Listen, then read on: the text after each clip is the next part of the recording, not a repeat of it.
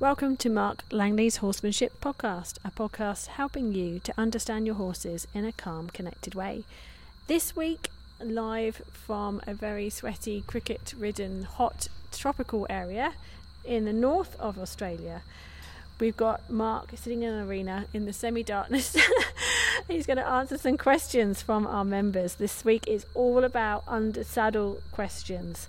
First one is from Renee. And she says, "Hi Mark, after our recent clinic unlocking Buddy's brace and shutdown, he's going much better and leading nicely even at the float. She had big problems getting Buddy in the float to the clinic and we worked on that, and then she got home and worked on it some more, so well done Renee. Under saddle, she's been letting him walk around the arena with no legs and picking up a rein if he stops. This has been great. So she asked for a trot and he just stops dead. If she asks him to walk with a rein, he does so, but as soon as she put legs onto the trot, he stops again. So she's wondering, Mark, are there any tips on getting him to be more responsive to those legs?" Yeah, it's become a habit in him to block on the legs. So it's been years of sort of going, I don't want to go in that direction, and someone's going to kick me in that direction. So the legs have become like a hindrance to him. So it's almost like an automatic backward thought with him. And that's why, I was showing you techniques to get him to kind of unlock that thought and let go of that thought in the reins and start to travel, which is really important. So, sometimes when they block up in the legs, you just go turn. And then I would set up a lot of situations. So I try and, like what I was saying, and you would have heard me say this before, but I just sort of say it again because it's a good reminder, is for horses like him that had a lot of probably negative transitions. What I mean by negative is it's like he's been ridden and say there was 1 million kicks in his life, maybe more, there's probably billions of kicks, I don't know, that people have used their legs on him. How many of those, or what percentage of those has been a positive response or a negative response? And I'd say it's been a lot higher than 50%. He's probably had 70% negative responses to legs, and then he's probably, had all these responses which were no responses, and then how many positive responses? So you've got to set up positive responses. So something I would encourage is keep his feet moving with the reins for a while. This is just one tactic. It's more of a mental tactic to get in there. And when his feet get stuck, just steer him until he lets go of that freeze, and then he might move at whatever speed. And when he lets go of that thought and he's going off somewhere, then give him maybe 200 metres back for home, and then say go forward for home. So find the direction which is the most favourable direction for him and ask him to go forward. And then when he gets halfway to that destination, you might start to steer him again, steer him back away, and then until he's moving and his thoughts are going away from home, or the magnet it's not necessarily home, it could be just whatever the magnet is. And then what you might want to do is do that again. When he's feeling like he wants to go that way, go straight into a fast trot, like get in fairly strong with the legs and try and get him to go fast. Okay, when he goes fast, then let him, say good, and maybe get him come back all the way to his mates or whatever, and then turn, use the reins to get him go away again, and see if you can stack up 50 or 100 transitions where he hasn't said no to the legs. This means you've got to be quite creative, and it also means that you've got to not have a destination yourself and not just want to go for a trail ride with your friends and go off checking out things. This is just a purely lesson training to get him to start respond better to the legs. Okay. There's another thing. I'd put a belly rope on him. I'd teach him to lead with a belly rope. And if you pull on the belly rope, he gets all funny and frozen. Kind of bump it or pull it, or put a fair bit of pressure on it a bit till he starts to wake up to it and move a bit. And maybe spend 2 or 3 or 4 days putting a belly rope on him and pulling forward with that belly rope. So you walk off ahead in front of him, you pull forward on the belly rope, and then get him to travel forward with that belly rope, and then until he just floats forward with it. And that's going to teach him to be more aware of his rib cage and start to think forward to that feeling of something on his rib cage. You can help him in the early stages with a bit of feel on his head, but I would tend to try and get it mostly done through the belly rope. The other thing I'd also look at is the backing him up into your legs, but don't overdo that one. So basically back him up, bump him with your legs, fairly big bumps to get him to sort of really know where your legs are, and then loosen the reins, and then say squeeze to go forward. If he sort of sucks backwards, then back him up. So you already got him thinking backwards. So if a horse is thinking backwards and you're bumping him, when you let off on the reins and say, would you like to go forwards, the second thing he might do is go, I'd like to have a forward thought now. But when he's thinking, when legs just are an automatic backward thinker for him, then having him thinking backwards first, then he's going to take on a forward thought a lot easier. Sounds a bit funny, I know it sounds a bit confusing, but what happens is by backing them up and saying, here's my legs, they get aware of your legs, and then you say, now, let's softly lead forward with my legs. Okay, that's another thing you can also look at to help him. But try all those three things and see how you go. But positive transitions, try asking him to go forward where he wants to go for a while is going to be really helpful. And be patient. You know, some horses take weeks and months to kind of get something because it's taken him years to be like this. So it might take you a little while to get him out of that. Anyway, good luck with it. Okay, so Mark, I asked you that question first because it may just help Angelica with the with her question, which is really similar, but I'm going to go through it because it's slightly different but similar. So Angelica has posted a question. She has a mare who was started last year using obedience method. She came to her in August, so she's had her for just over half a year. She's extremely anxious and spooky. So she started working her according to your philosophy. She took away all that drive and chasing. She's now much better. They have a great bond and she feels that she trusts her. She's able to ride her in the arena using the saddle and a bitless bridle after she discovered that a bit made her very tense. So well done, Angelica. That's wonderful that you've been able to make so many changes and positive changes. You can see them. So, you know, Mark's always quite heavily trying to help people understand these negative effects of drive and chase. And it's wonderful when you hear, you know, good news stories like yours. So the problem that Angelica's got, though, Mark, is that she was responding to leg aids and she was less and she's become less responsive to rein aids. She was previously trained mostly with leg aids and not much rein, so mostly passenger riding. A few days ago, Angelica had her in the round yard and she just stopped short. No response to the legs without the rein, no response to an open rein without the leg. So she was separating the two but got no response. She was, however, relaxed and calm and had a soft eye. She just didn't want to move forward. So is there anything that she can now do to increase her motivation to move forward? And maybe can you explain what might be happening with Angelica's horse? Yeah, good work with everything you've been doing, and it is a long road to listen to horses, but then also provide education and information to them that tries to keep them in a positive frame of mind and keep them searching is going to be a lot more difficult than just going to sharper spurs and pushing them along.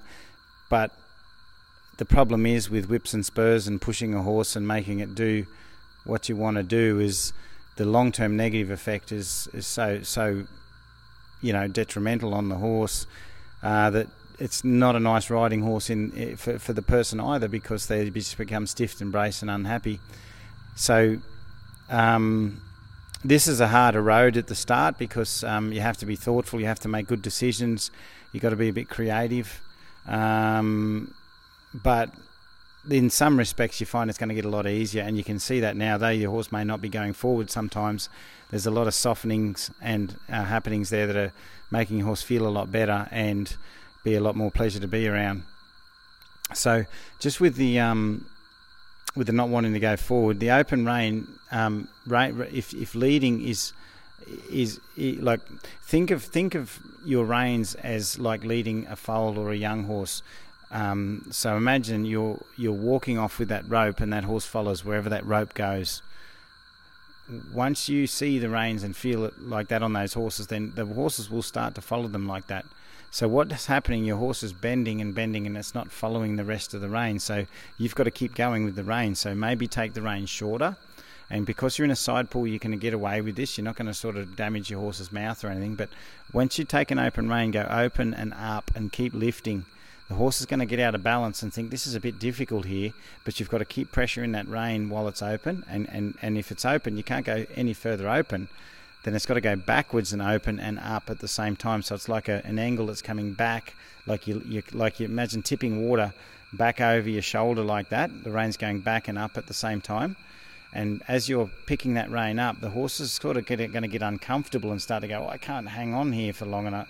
What I've given my head, but I can't go up any further. So eventually it's going to have to rebalance itself to find some comfort in there, because it doesn't want to stay crooked forever. So basically you just wait and hold, and then she'll move, and then she'll rebalance, and then she'll go, I'll just follow the feel and rebalance. So her objective is then to stay in balance with the rein. So then all you do is set up, like I call it the 2-second rule, where the horse's feet aren't allowed to stop for more than 2 seconds. I don't use my legs at all. I just pick up a rein till the horse starts moving, and then I loosen it. Pick up a rein, or the horse inevitably loosens it because it finds its balance in the rein. So it does most of the loosening in that rein. So you just hold pressure till the horse rebalances, and then you try again. Left rein, right rein. You can even do the backup, until basically when you loosen out on that rein, the feet are starting to move and the thoughts are starting to search again. And you'll see the horse start to open up and search. Okay, the problem with adding too much pressure from behind to get them going is they think back on the pressure and get a little, confused, or get a little stubborn because they're kind of like sucking back and they don't like that pressure chasing them from behind. So then once that's all happened and she's starting to move around, then you can start to sort of add legs. The other thing I'd also do is, like a lot of questions come through, but is get her to get that leading one happening. So you might do that over 3 or 4 days, and then take her somewhere and get on her and ride her back to the place she wants to go to, and sort of put a bit of leg in there. And if she's already got a forward thought, add a little bit of impulsion in those legs, because it's obvious that in the past she has gone towards with your legs. Someone's taught her to move off legs, so you can still tap into that. It's just that you're going to do it more in a positive way. So through the reins, get her to steer, let go of that stickiness and start to move her thoughts somewhere, so she moves somewhere with her feet, and then take her back to the place that she wants to go with the legs. So the more desirable place, you say, bump, bump, squeeze, squeeze, get her to go forward with the legs and get her to travel forward with the legs. Also, belly roping, getting horses to lead forward softly with legs is also very important.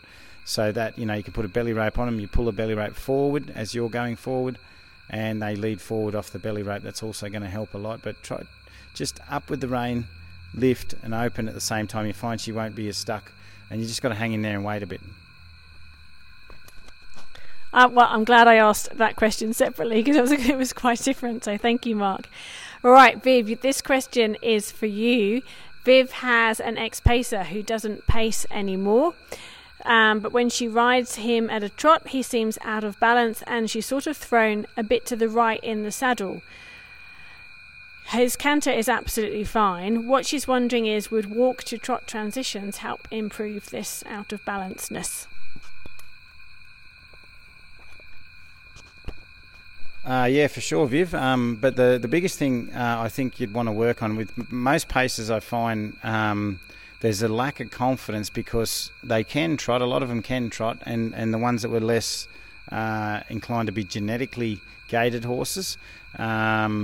So the most popular harness racing in Australia is the pacing. Trotting is quite rare. So most pacers that we have, most harness racing is pacing. In Australia, but so not all those horses are gaited horses. They have to be taught to pace. So because of that, in most of those paces that I get, there's a kind of nervousness at the end of the walk. So when they go to their fastest walk, they get a bit worried, and they kind of like go, and they stiffen up and they go, I've got to trot pace. The best thing you can do is just work on a nice walk up transition and down, get the accelerator walking up to the fastest walk, and then let them come back down again, and then up until they're really, really soft at that walking up and the accelerator. And then what you sort of do is you do that so many times until they feel like, I just might want to trot now, and they don't. And there's less anxiety in that up transition, especially when you're getting close to the fastest walk. So when you get right to the tippity top of the walk, and they'll start to think about the next gait. Now that gait could be a pacing thought or a trotting thought. And usually because they go, I've got a pace, and it's been a man-made gait in them, like half man-made in some, more man-made in others, then they get a bit worried, and there's always a block right at the end of the walk. But if you get them doing that transition up and down the walk nice, there's a point where they relax a bit, and they'll naturally, and they're feeling good. If they feel good with the accelerator, they'll naturally find a bit of a trot. And as soon as they found that trot, just lead them back into the walk again. Work on the transition, like you said in the question, like you mentioned. Should I work on transitions? I'd say yes. Don't just keep them travelling at the same trot. Work on a bit of transition, but also you do want to work on maintaining trot, because maintaining a trot for longer, when they've done a soft transition into trot, and it feels okay, just let them trot. Let them feel like they can trot, and become, So you've got to sort of have your energy pill and get on your horse and allow them to trot for a while, so they can sort of just carry that gait and go, it's okay to trot, and then you work on some transition, and then you work on holding a trot until they just feel good. But also when you're doing it, you've got to be mindful that you're changing your diagonals as well, so you're strengthening both diagonals. So you just pick a front leg, and then when it goes forward you stand up, and then in 50 metres, 100 metres, you pick the other front leg and rise up and down to that. Also, lots of soft bending. Get your horse bending better in its turns, hindquarter yields, all that sort of stuff with the reins. The better the bend in the horse, the less likely they are to pace, because it's a very rigid, straight gait. And the softer the horse steers, the better it backs, all those things, because the back up is also a 2-beat diagonal rhythm. The better they back up, the better they trot. So, all those things are going to help them in the endeavour to trot better. Wow, some great tips there. Thank you, Mark. Right, the final question for this question and answer session is from Andrea, and Sarah and Nicole are also super interested to find out the answer from you. Mark, what do you do? How do you manage a horse that's left in the paddock with a buddy that has a bigger separation anxiety than the horse that you're riding out on? Have you got any tips to manage these horses? This is it's like the weaning process of weaning a foal. It's a similar process, and unfortunately, if some horses have been badly weaned, and that they're actually worse with separation anxiety than the ones that are a bit better. But what I tend to do is I treat it as it's very hard to do, but you have to kind of treat it as the same thing. Is you can. So some people have a horse that's just purely the buddy, and their other one's the riding horse. But with the horse that's not sometimes you can build a better connection, and you have to train the horse that's the buddy horse. You can't just have like a fully untrained horse if it's going to go ballistic every time you take your horse out. So maybe doing a bit of training on the horse that's left at home, and leaving the riding horse at home and taking that other one out a little bit, and then dropping it back and taking it out. Grade the exposure. What I mean by take it out a bit, if you've got a good connection with it, and then drop it back, bring it out, bring it back, get it more confident and understanding it can leave the other horse. Now obviously because you're with it might have a connection with you and still be not so good on its own. So there are other tactics that you can use. The other one is by grading the exposure that you so with your riding horse, you ride in the paddock around the buddy horse, and you just you let them follow a little bit, and then they'll get a bit sick of it, they'll graze a bit, and you'll go and do your thing, and then you ride off a bit and come back, and you grade the exposure by going away and showing that buddy horse that you'll be back. You're only going over there and coming back, and he goes, you're going to come back. And then you go away a bit further and come back, and then you go away a bit further and come back, until you can go away 100, 200 metres and come back, and that buddy horse is going, that's okay, and then they know you don't just kind of suddenly just take your horse away and your horse goes ballistic, because that's what they're thinking, because the last time the horse went away for a long time and they're really worried. So you have to put training into it, which is not, people have a lot of time for when they want to do something for themselves with their horse. But this is donating a fair bit of time to your horse, especially that buddy horse getting used to it. The other thing you can do is you can sort of give your horse a high value feed, like nice loosened hay, and throw that out when you start to work in the paddock with him. So he's a bit distracted with hay, and you do your graded exposure while he's distracted, and he goes, oh, that's okay, she's just over there, this hay's pretty good, and he starts to eat that. And that can slowly help, just wean him off the other horse a bit as well. And then, I think the more you take him out, but also as alternate horses, it's important to alternate them around and take one out, leave the other one at home, and swap it around a bit and put more education on the buddy horse. The better, as I say, the better educated, the more confidence you give horses, especially if you're working on empowering horses a bit more, getting them to think for themselves and that sort of thing. But it's a long process in any rate. But it's like weaning a horse properly. You've got to do it properly, and you've got to, grade the exposure of being away from its mum. And that's the same with that one. Try that and see how you go. And just. But the distraction, and don't overuse the distraction thing all the time, because some people think, oh, beauty, for the first half an hour the horse is fine while it's eating, and then it eats all that hay, and then it panics. But slowly work it that you can go further and start to go out of sight and then come back. And just down the track, let me know how it's going, if they've had any changes, because sometimes feedback is really important for me and for all the other members as well, because what feedback does is, like, I don't always know if that's going to work for your horse. I'm just telling you something that I'd try with horses. But if it's working, let us know. If it's kind of worked a bit, or there's something else that's changed, let us know, because it's always that feedback. Because if I was doing it at home myself, I'd be sort of working on feedback and changing it as I went, depending on the feedback. So, sometimes if people have a question that I've answered and half of it's working, half of it's sort of you're still not sure about, it's always good to know the feedback. It's feedback for me to see, what's happened and how we can work in improving it. And it's also feedback for you and everybody else. Yeah, there's no straightforward answer, is there, Mark? And that's why it's so good to watch you work at clinics, because you could be doing something and you go, well, actually, I'm going to change what I'm doing. I'm going to try this now. And you can I can see you unraveling different ideas and trying different things. And it's sort of like a piece of art for you. It's, always changing and evolving. There's no set program. There's no 1, 2, 3 step method. Every horse is different, and they all need different approaches. So it's very hard sometimes to answer questions just off a sentence. You're not there to see it and see how they're feeling, and and understand the environment they're in. So, but you do a fantastic job. And if any of you out there are listening and they're super keen to learn more from Mark, because he is a pretty phenomenal horseman, if you want to ask Mark a question, it is free to all of our online members, and online members have access to over 500 of Mark's training videos. So delve into his fantastic insights. It's only $15 a month. It's a quality membership. It's just that we wanted to price it so that everyone can access it. Just Google Mark Langley Horsemanship, you'll find it.